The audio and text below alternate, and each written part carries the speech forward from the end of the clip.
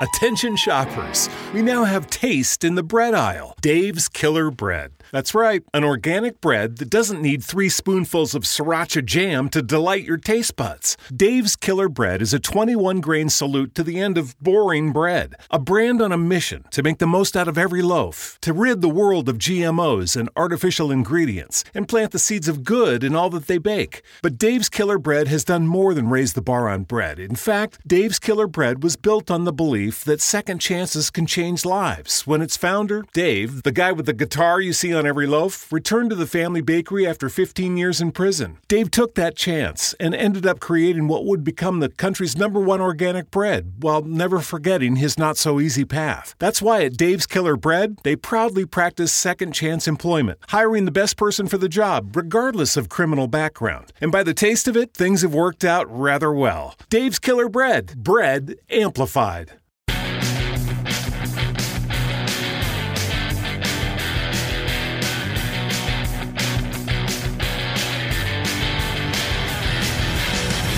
This is the Midlife Mail Podcast with Greg Scheinman, brought to you by Inns Group Insurance. Inns Group is insuring success.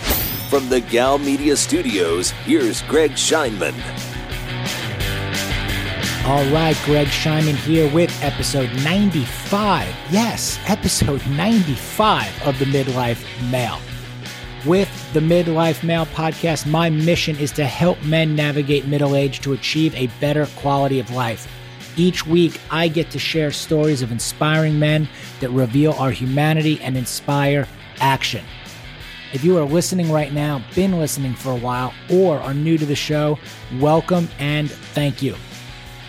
I am super, super grateful. It would mean a lot to me if you would subscribe to the pod and newsletter, and if you like what you're hearing, please rate and review us on iTunes and follow me on Instagram. That is how the Midlife Mail movement grows. Thank you again. Today, I am bringing you my conversation with Cameron Weiss. He is the master watchmaker, founder, and CEO of Weiss Watch Company. Cameron launched Weiss to restore prestige to American watchmaking. In his pursuit to tell stories of the great American watchmaking past, he turned to vintage gauges and aviation from which to pull design inspiration for his namesake brand in a thoroughly modern way. I love these watches. I wear these watches. I got my first Weiss at Stag Provisions in Austin, one of my favorite stores. I think they got locations in Austin, in Houston, in Dallas, in Venice. I think there might even be more. Could be missing one, but check out Stag Provisions. Awesome, awesome stuff. I will be getting my second Weiss in the near future so that I can have one to pass on to each of my boys. My dad was a big watch guy, and when he passed, my brothers and I each got one of his watches.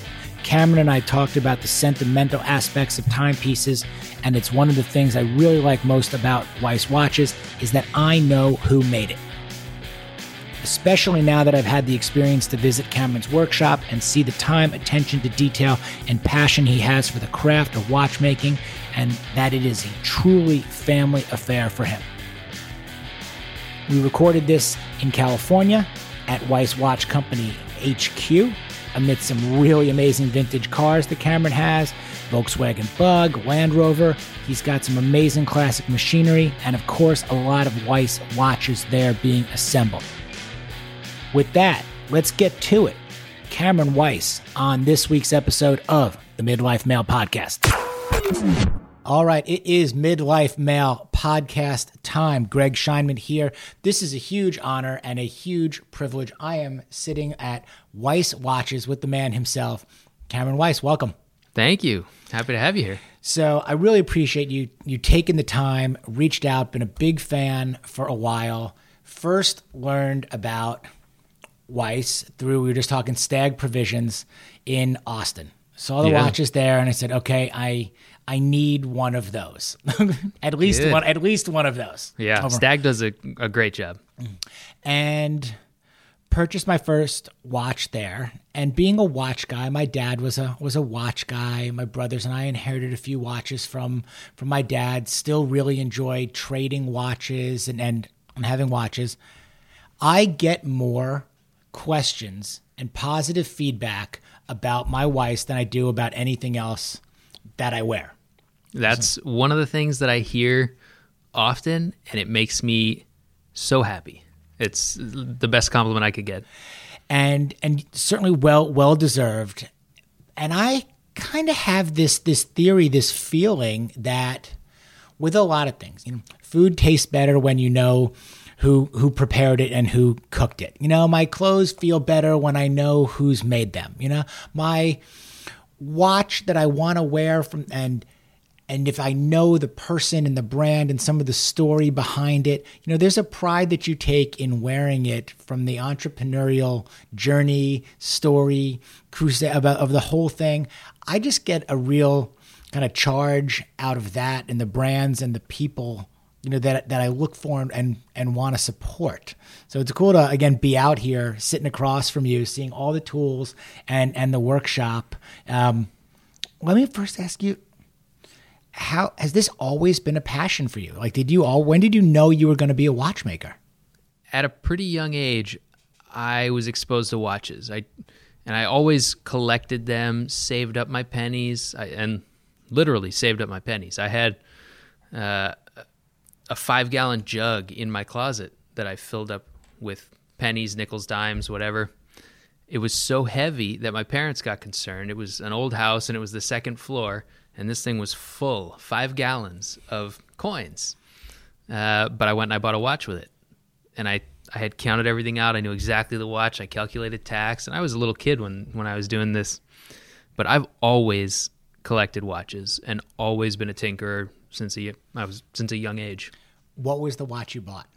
That was a freestyle Tide watch. It was like, digital, obviously. And it was black and orange. And I had been wanting this watch for so long. And when it first came out, I had saved up enough for it. And I actually got serial number 1. And I didn't know it when I bought it. But later I looked at it and it was serial number 1 on the back. But I still have that watch. Tell me a little bit about your background. Where were you born? Where were you raised? I was born in San Diego. Spent my younger years in San Diego. That's why the ocean is so important to me, was growing up near the beach, going body surfing, and basically coming home from school, and my parents would just send me outside onto the sand. From there, I moved up to the Northwest, and that was shockingly different. I absolutely loved the forest, started hiking, and just became a different type of outdoorsy, I guess, living there with the mountains and skiing and snow and everything. But eventually that rain starts to wear on you. And I ended up finding my way back to Los Angeles for college.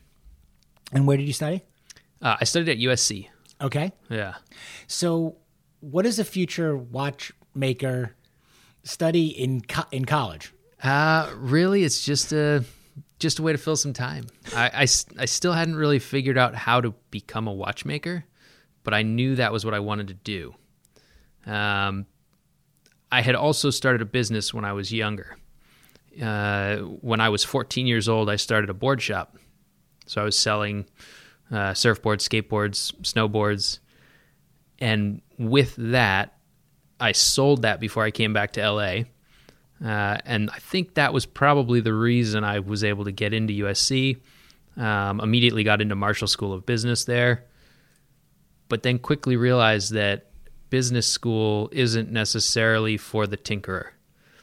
Now I think there's a little more entrepreneurship in college, a little more exposure to that. But at that time, it didn't feel like anyone was making those kinds of moves. It seemed like everyone was going into some sort of consulting position that really didn't interest me. So I started looking for ways out of USC. It's an interesting point that you make as it pertains to kind of business school, or running a business, and again, being a tinkerer and a watchmaker. Do you have both, like left brain, right brain? Do you have both sides? Meaning, like I can see making the craftsmanship and the tinkering and the doing of it very different from we have to deal with distribution and we have to manage the numbers and the business and the money and all that, like the kind of the creative and the business. Yeah, I think I see both sides. However, I'm much better at doing. If I sat back and I ran the numbers over and over again to figure out what's going to be profitable, a lot of times you're going to come up with this area where it could be profitable, but there's always some amount of risk. And then there's the people who take that risk, and there's the people who don't take that risk, and they move on to the next business, and they run the numbers again, and they just keep moving from place to place, keep trying to figure out what the most profitable business might be, or how to make a business profitable. But if you don't jump in and get your hands dirty as that final step, you're going to have nothing in the end. So kind of, and I'm in risk for a living, actually. So your philosophy on risk really is just go do it. I want to make watches, or this is what I want to produce, and this is what I want to make, and we'll make $1 at this. Yeah. I kind of think that with enough hard work, any business can succeed. Mm-hmm. So when you decide you want to become a watchmaker, what are the steps that you take?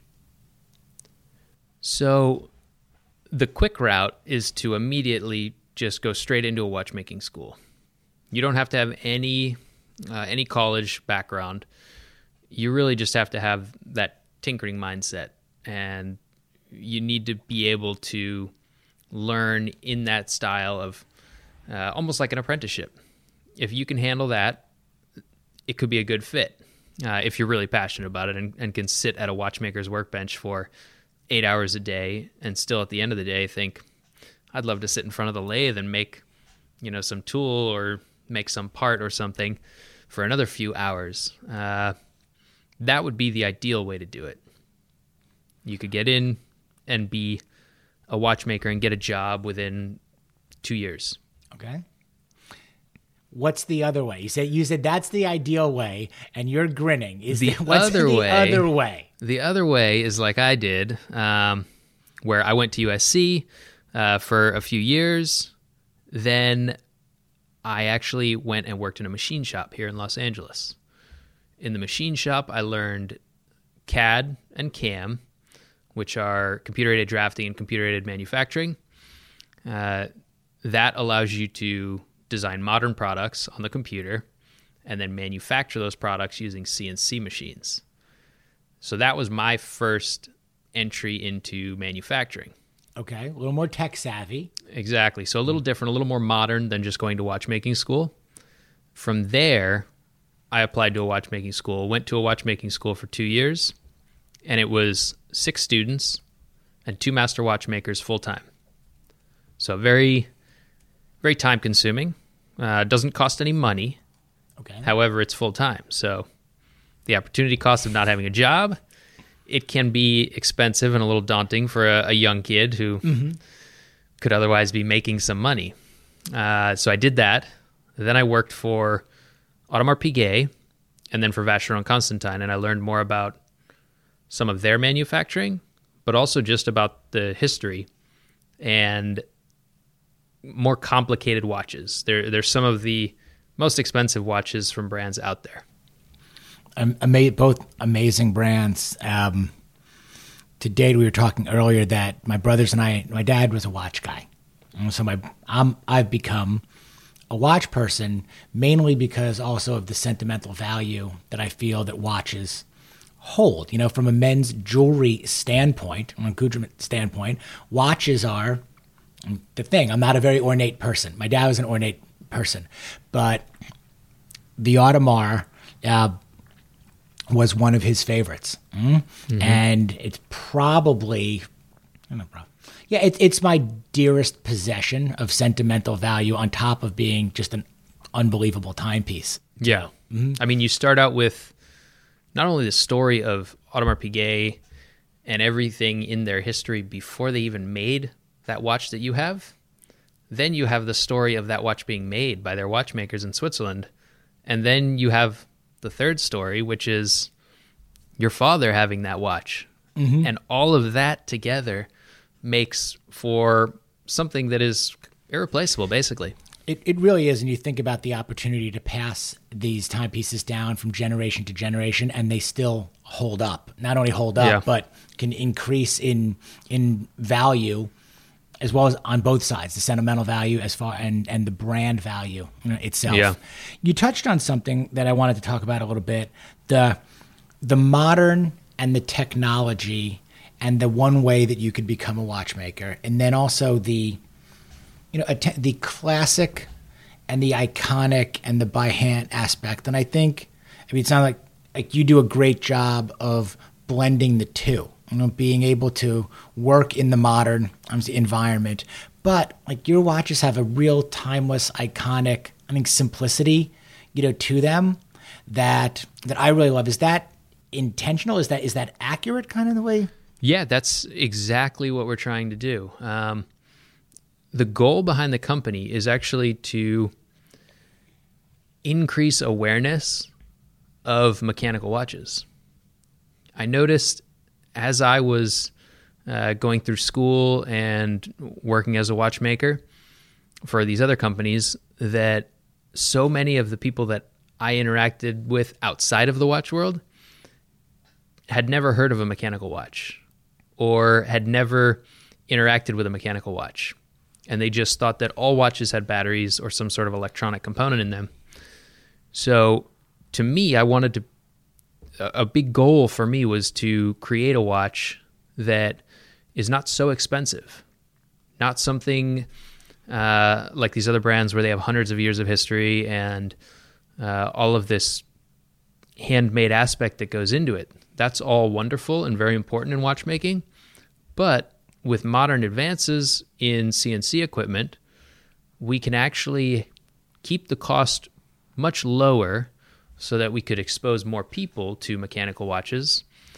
Because I kind of feel like buying a quartz watch right now for $500, $600 is a total loss. You already have that in your iPad or your iPhone. Mm-hmm. You already have that in your car. We have all these electronic clocks around us. So it's not really about time.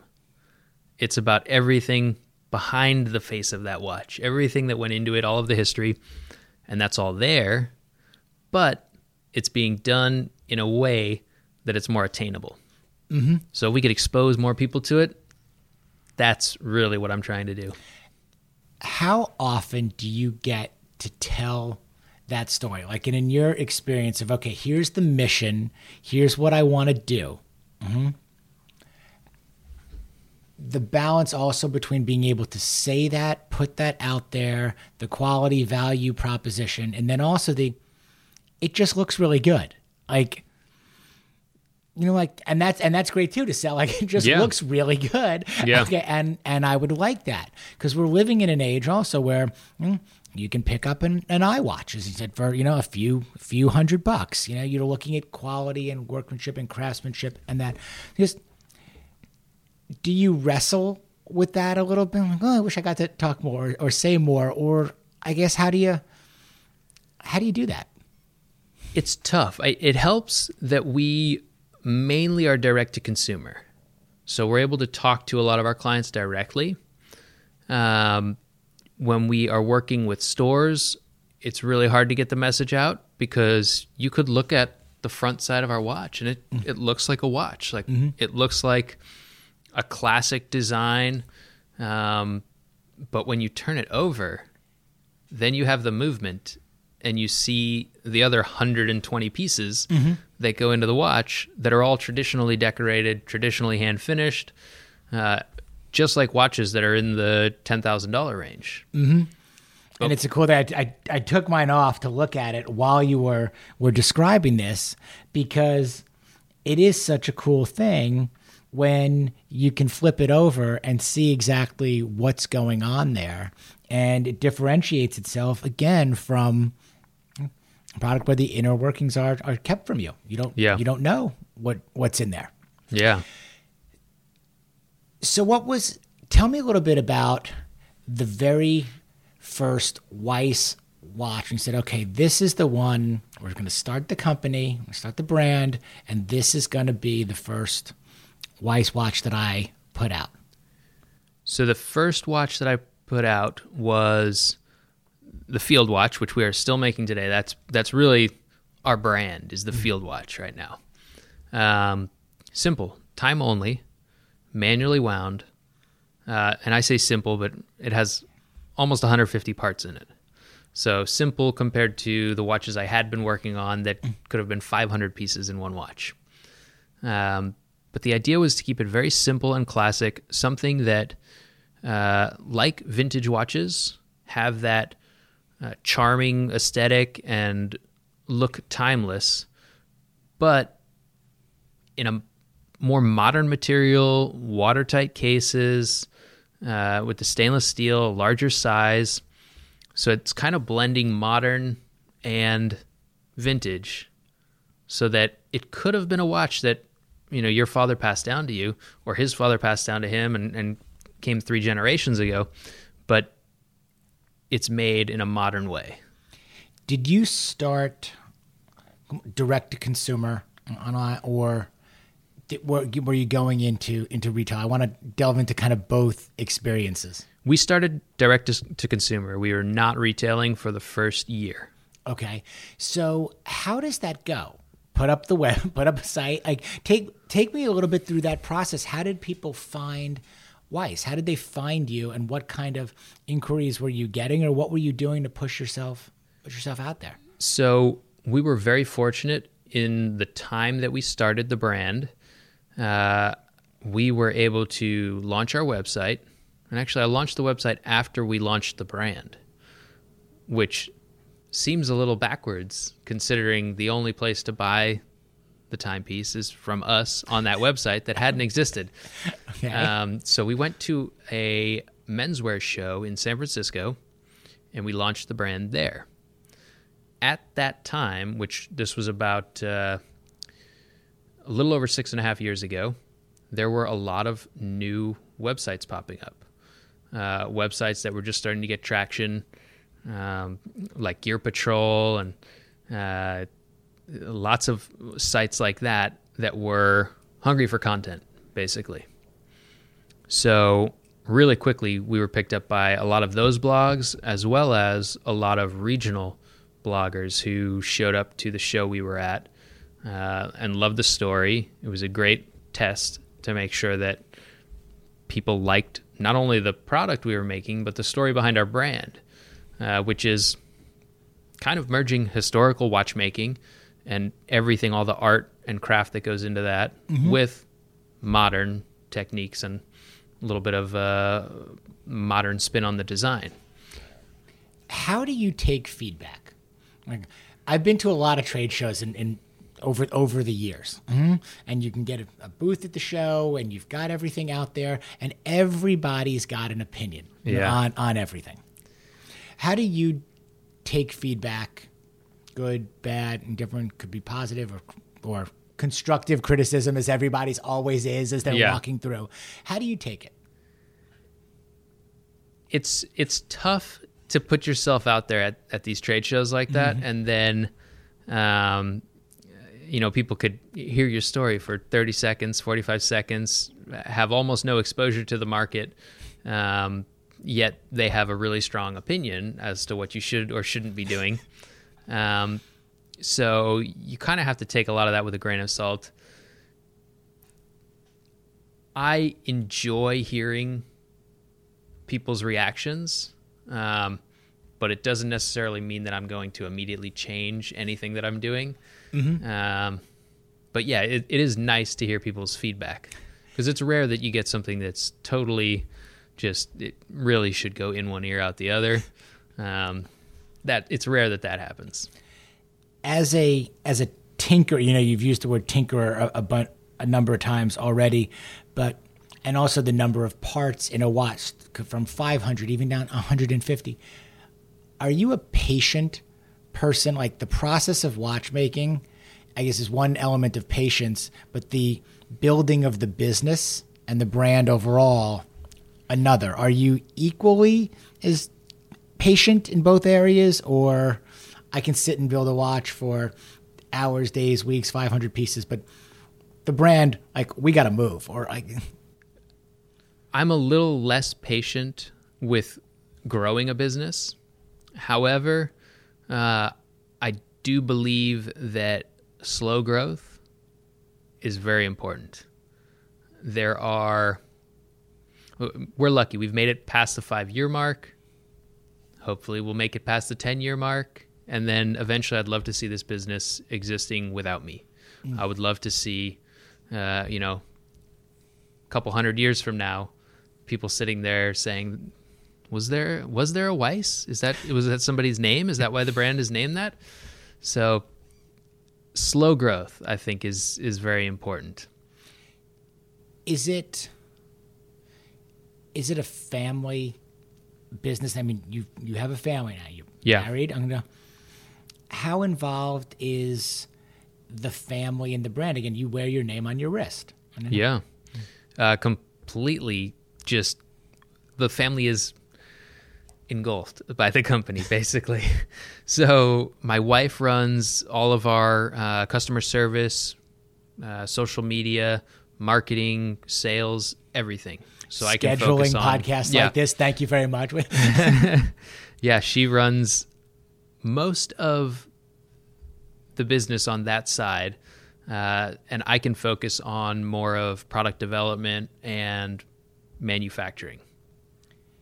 Can you separate the personal and the professional when you go home at the end of the day? I mean, if you're both involved in the business and with everything that's going on, are there some boundaries or lay of the land that you've established to kind of separate the personal from the professional? That's or not? A very hard thing to do.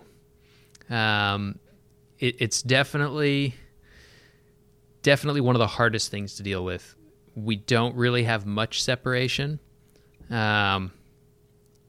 It's just, I mean, when you're living it, and it kind of is your life for the past 6 years, it's hard to even think about what your life would be like if you just had a 9-to-5 and weren't thinking about any work afterwards or bringing things home. There's always more to be done. One thing I always say, because Whitney does ask me, now that we have a child, she's working from home instead of at this office. Mm-hmm. But she'll ask me, how much work do you have today? And my response is almost always, it never ends, basically. Like, it's how much do I want to do today, not necessarily how much work do I have today. Mm-hmm. It's just, when are you going to turn it off at the end of the day? I could work until 10 o'clock every night. There's plenty of work to be done. There always is. Is the work for you on that side now just to meet to meet the demand that you can make as many watches as there is? Are people waiting now? Yeah.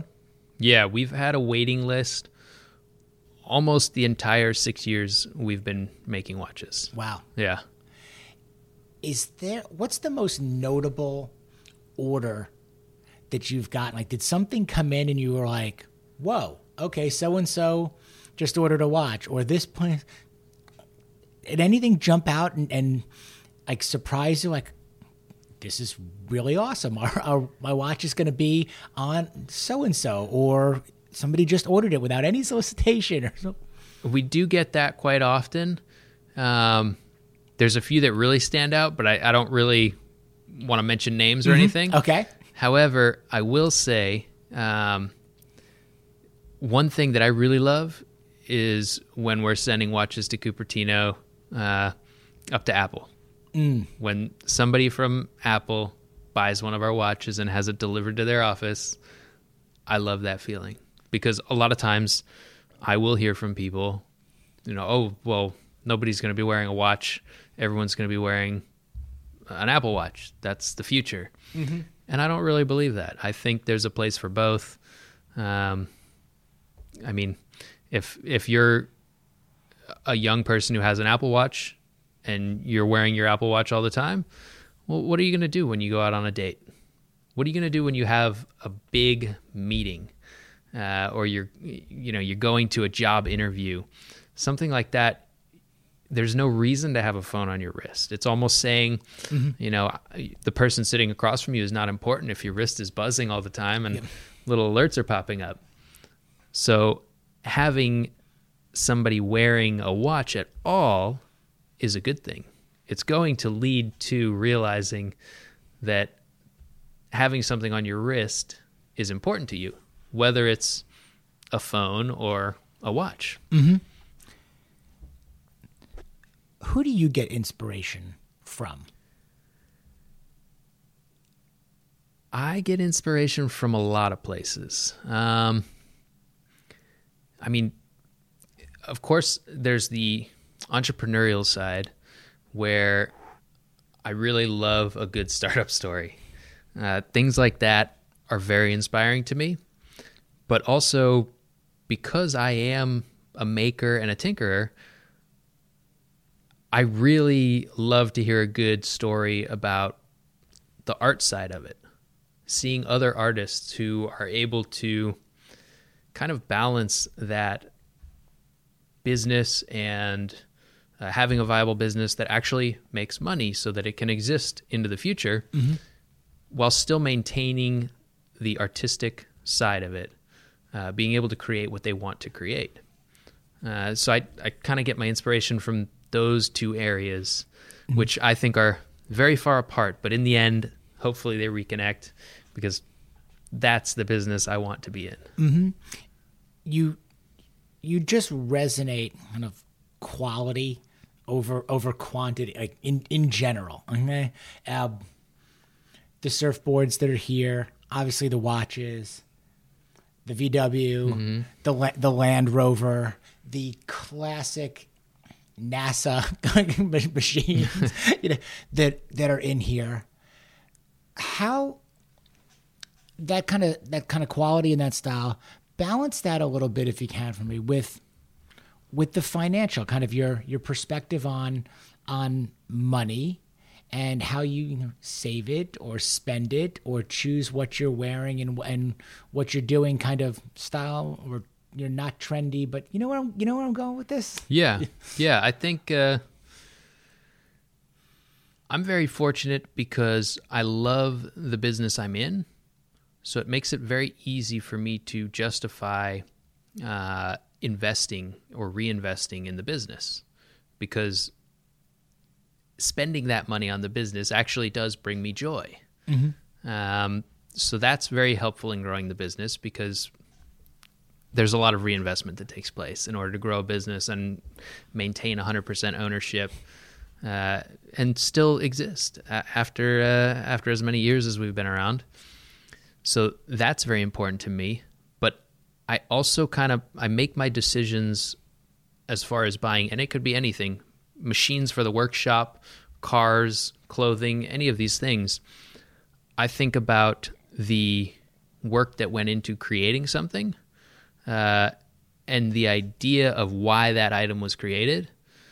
The reason I love the Volkswagen Beetle is because it was created to be simple and inexpensive, but still beautiful. And that is inspirational to me, because that is part of the reason the field watch is a simple timepiece that is manually wound, but mechanical. It's simple to work on. It should be relatively easy to fix for any watchmaker. And it's a timeless design. It should stand the test of time.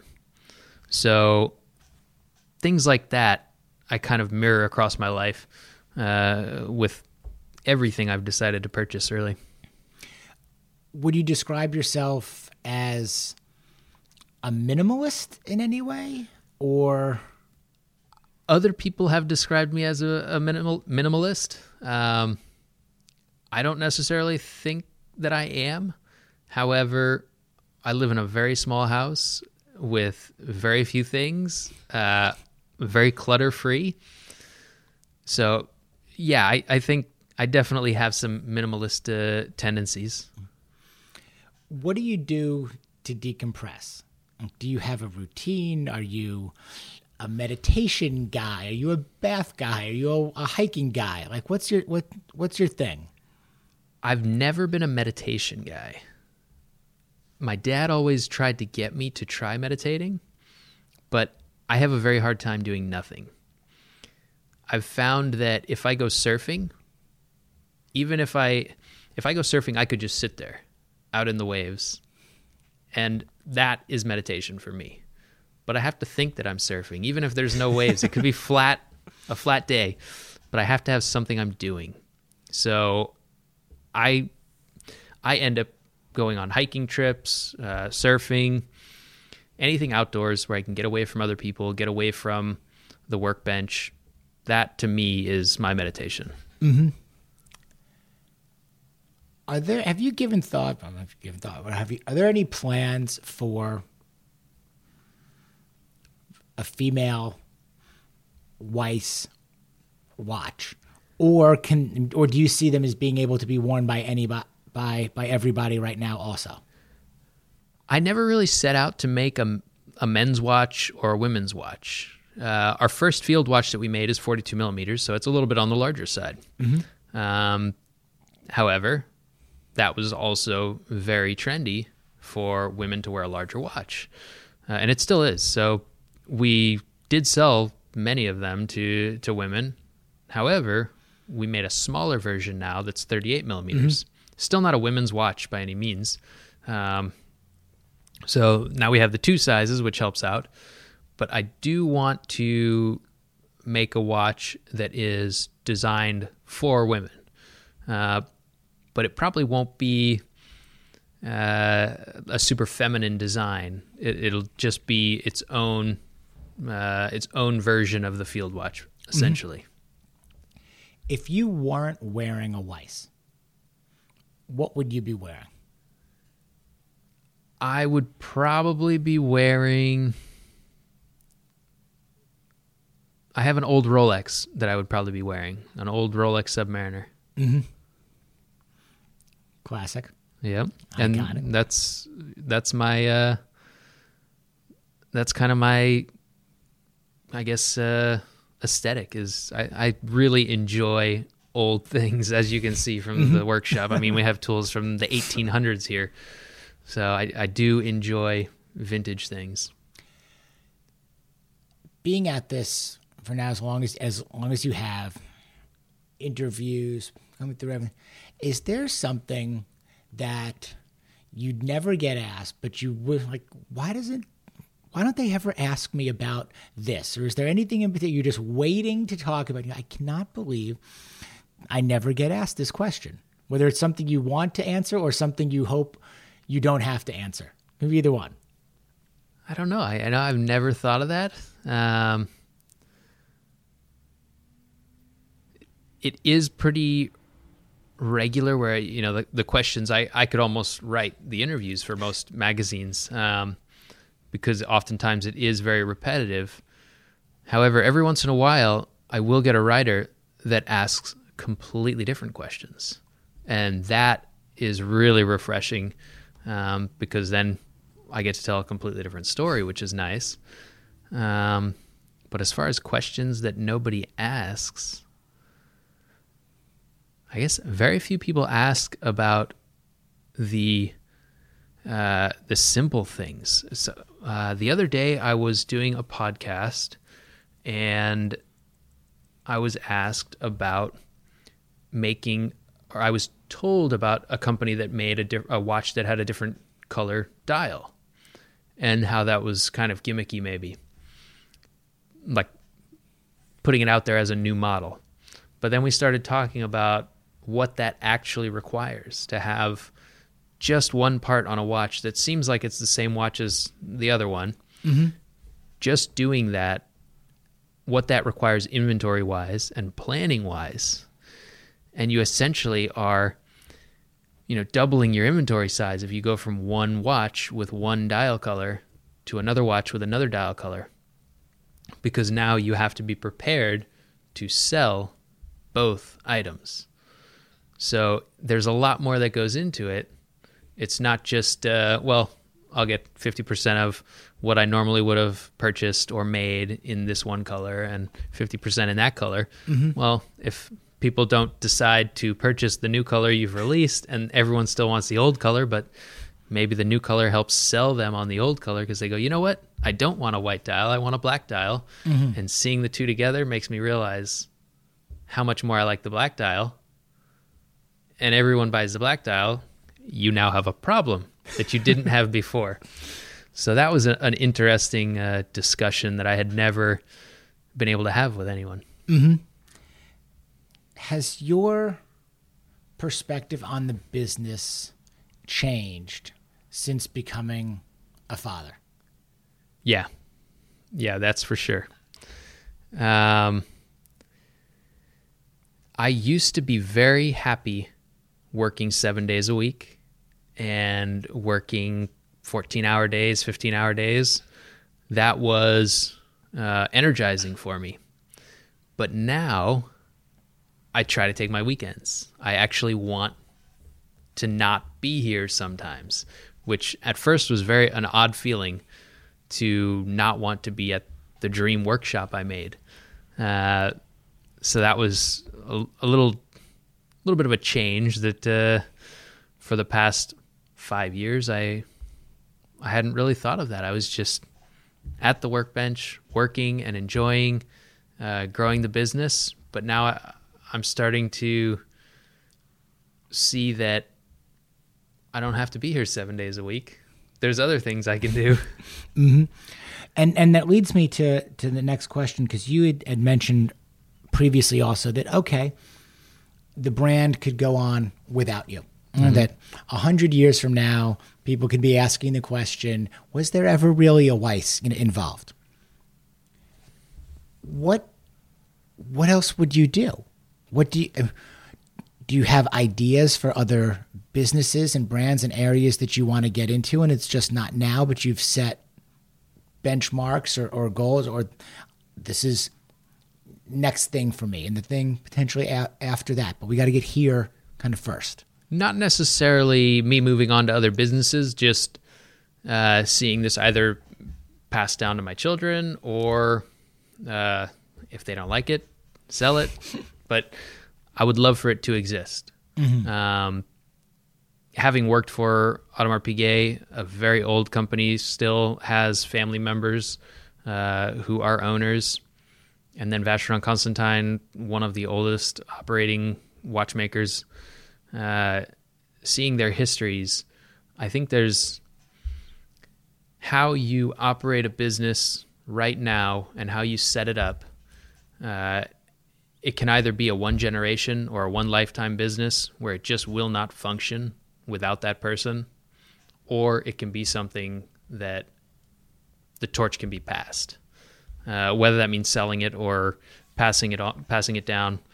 I'd just love for it to be set up in such a way that it will still exist. Was there a pivotal moment or two, one where you felt, okay, this business is going to work? And then the opposite of, because for every entrepreneur, we have these too, where, you just had that day where you're like, fuck, this, I don't know if I want to keep it. We're going to keep doing this, Yeah. I think weekly I get one of those days where it's, this is not working, or weekly as well. I get one of those days where this is amazing. We're doing great. We're going to grow this, whatever. That's a big part of running a business, is having those ups and downs. The highs are way higher and the lows are way lower. That's one thing that I have learned. When it sucks, it really sucks. But when it's good, it's all you. You're in charge. You made it how good it is. How many people are part of Weiss right now? Right now, there's two of us. So it is completely operated by two people. Everything from manufacturing to pack and ship and sending watches out the door, selling watches. That's amazing. Yeah. Do you want it to grow to more people, or is that something you're intentionally trying to keep it small and keep it tight? I mean, this too is super tight, but so there's a big degree in between. But I guess what I'm saying is, so look, I like small, controlled, or like I don't think I'm a great leader of large teams. Like that's not really my thing. Some people are great at that. I like small, personal, one-on-one conversations, communications, production. Boom. I like having my hands in every part of the business. So that is okay at this size. We do need to grow with more people, though. And I just have to figure out the right way to do that, because we are making watches here. So it's not an easy thing to scale up, not in the US at least. Do you want to teach? I mean, I would imagine for you to scale up and grow, do you see yourself as a teacher? I would love to set up at the very least, an apprenticeship program. But at one time, I was talking about trying to figure out how to set up a watchmaking school here. So we'll see. I mean, that is one of our goals, is to try and teach watchmaking. Mm-hmm. Who does that appeal to? I guess now in a tech world, in a way, or a private equity startup, sexy businesses, like the craft of watchmaking. Mm-hmm. Anyone who has ever worked on a project and made something, and at the end they were really kind of blown away with, like, I made this, even if it was just making a cutting board or making something super simple, just making something. It doesn't have to be hard, but the fruits of your labor, or the fruits of your focus and energy, and at the end of it, you actually have a physical thing that you created.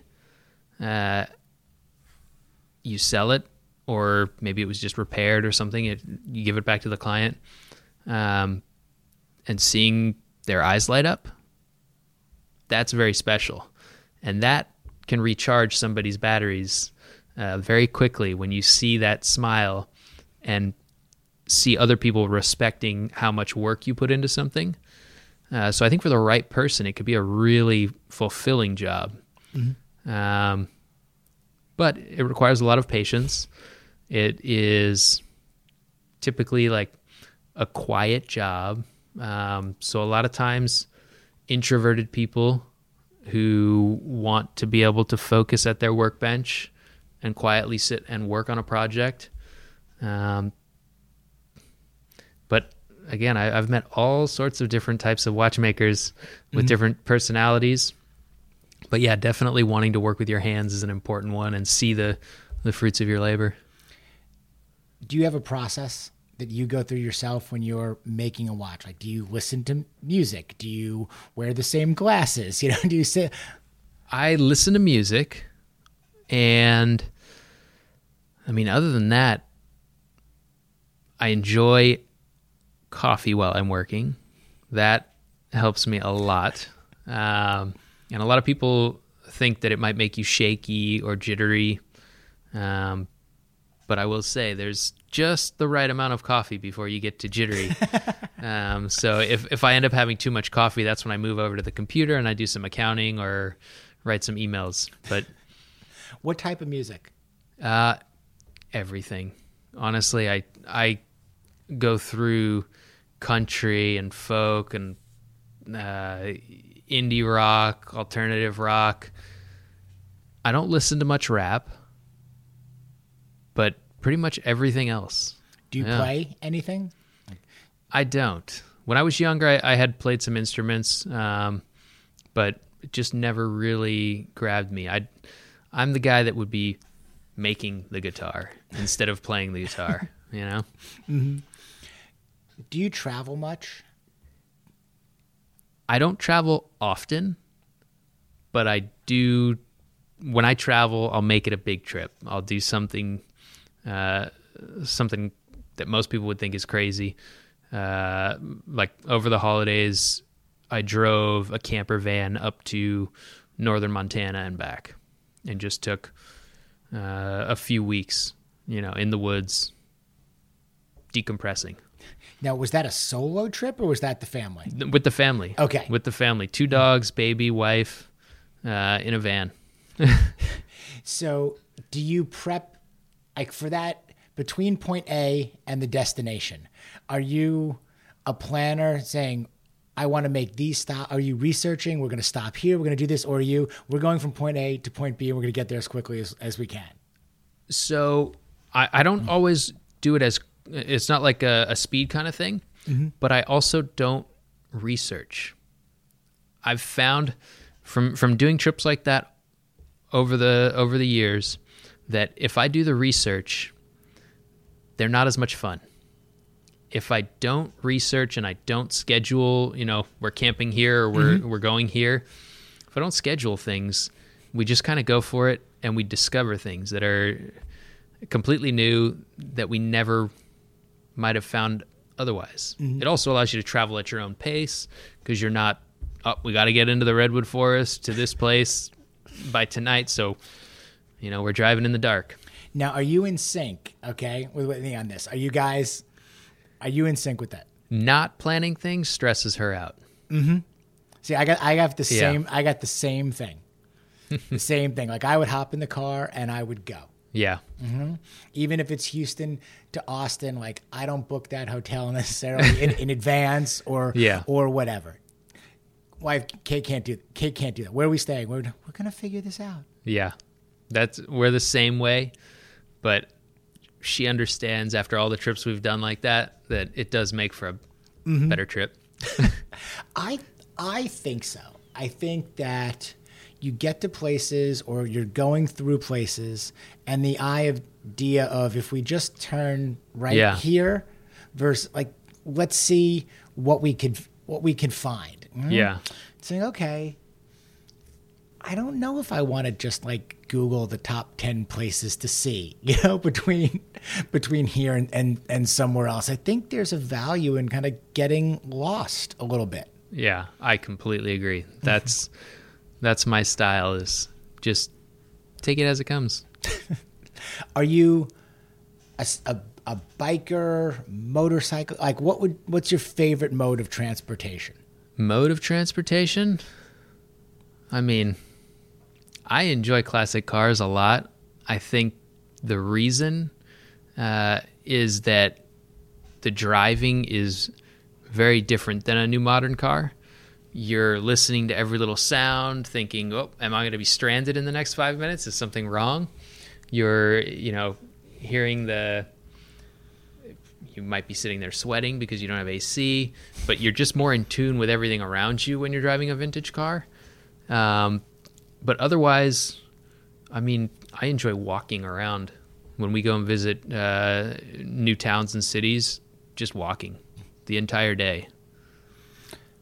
What are guys, if you're observing, what are guys kind of missing, these days in your observation? Like, are they moving too fast? In their arms too much? Like, what do you observe and be like, okay, like, I don't know if I get that, or you're seeing again, you're not husband, father, watchmaker, I'm getting a little older and having these conversations going, okay, are you seeing things going, not so sure that's like so great, or I would do this a little different. What are you seeing?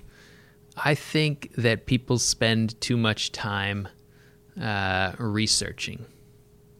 I think with the internet, it's too easy to think, I want to do this. Maybe I want to build something or restore a car or go on a trip. And you can think, I want to do this, and then you can go on the internet and you can waste all of this time researching and researching and researching. You can research something to death and never actually do it. In the meantime, somebody else who didn't spend all that time researching might have restored one car, didn't like the way it turned out, so they restored another car. They learned from their mistakes, they restored another car. By the time you're still researching restoring your first car on the internet, they've restored 10 cars and they've learned exactly what they do and don't like, and also a lot of real skills in the meantime. Or they've made 10 trips and they've said, well, that city's not for me. I did that. Let me check this. Or these kinds of places are not for me. I don't like those hotels, or I don't like whatever it might be, but they discover what they really like. And they learn from each one. I think we kind of have a little bit of a stalemate with research right now. Yeah, it's somebody that's from the internet. Called it, I think they call paralysis by analysis. Yeah, like, okay, exactly. You don't actually end up doing anything. Yeah. You find reasons not to do all kinds of things. You Right. can analyze this to death and just be stuck there. Yeah. It's a really good point.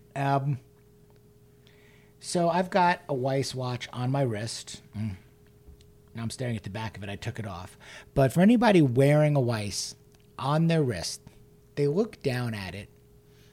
What do you want them to think? What do you want them to feel? I hope that they feel like what they're wearing is more than a watch. That it's not really about what time it is, or how long this meeting is lasting, or whatever it might be. It's not about the time. I hope that they look at the watch and think about the history, the craftsmanship, and all of the tradition that went into creating it, and that makes them smile, or in some way makes them feel good about themselves, the watch, or where they're at in their life. It's awesome. So I think I can't think of a better way to really sum that up than to be kind of concluding with the smile and that kind of emotion. So I hope everybody out there, midlife male or otherwise, go check out Weiss Watches. Go get yourself one. Go look down at it and smile. I think, again, when you know where things come from and who is behind it, and the passion and the skill and the meaning, it means a lot, especially in a world and a time where things are moving super, super quickly.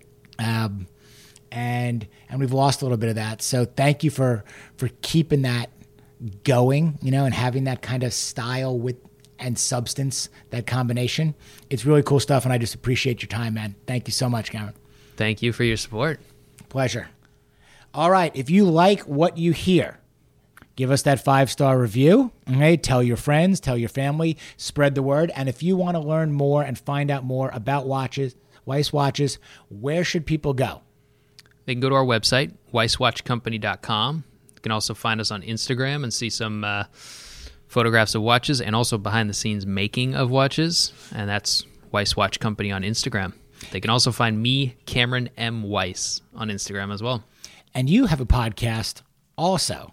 That's coming right. Back. Okay. Yeah. What is your podcast? My podcast is all about watches. So if you find that maybe this kind of wets your whistle on watchmaking and all sorts of watches in general, check out Watch and Listen. It's a podcast and YouTube show where we go through all different kinds of watch brands, watch complications, people in the watchmaking world.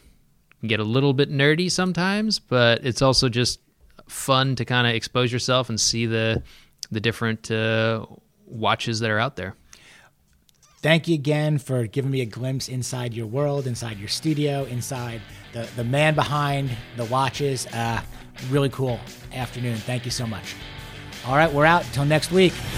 You've been listening to the Midlife Male Podcast with Greg Scheinman, presented by Ends Group.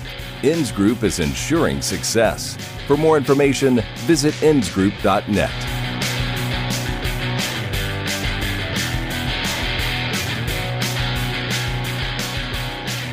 All right, guys, I want to talk a little bit about Mascot Books. They are one of the country's leading hybrid book publishers, and they can take your big idea and transform it into a print or digital book that matches your voice and vision.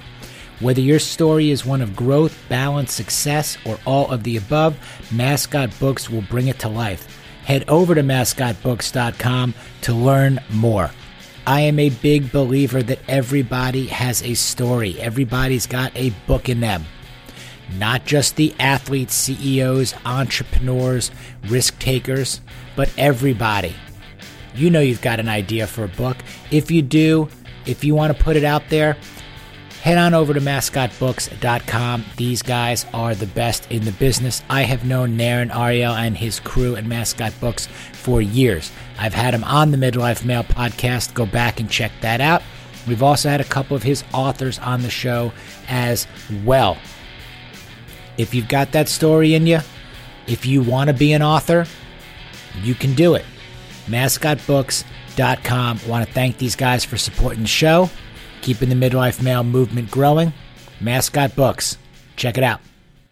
With LinkedIn Jobs, we tap into a network of more than 1 billion professionals to help you find quality professionals quickly and easily for any role you need. Marketing wizards? Found them. Software engineers? Found. That project manager I could never seem to hire? And found. LinkedIn Jobs quickly matches your roles with candidates with the right skills and experience. In fact, 86% of small businesses get a qualified candidate within 24 hours. Post your first job for free and get started at linkedin.com/spoken. That's linkedin.com/spoken. Terms and conditions apply.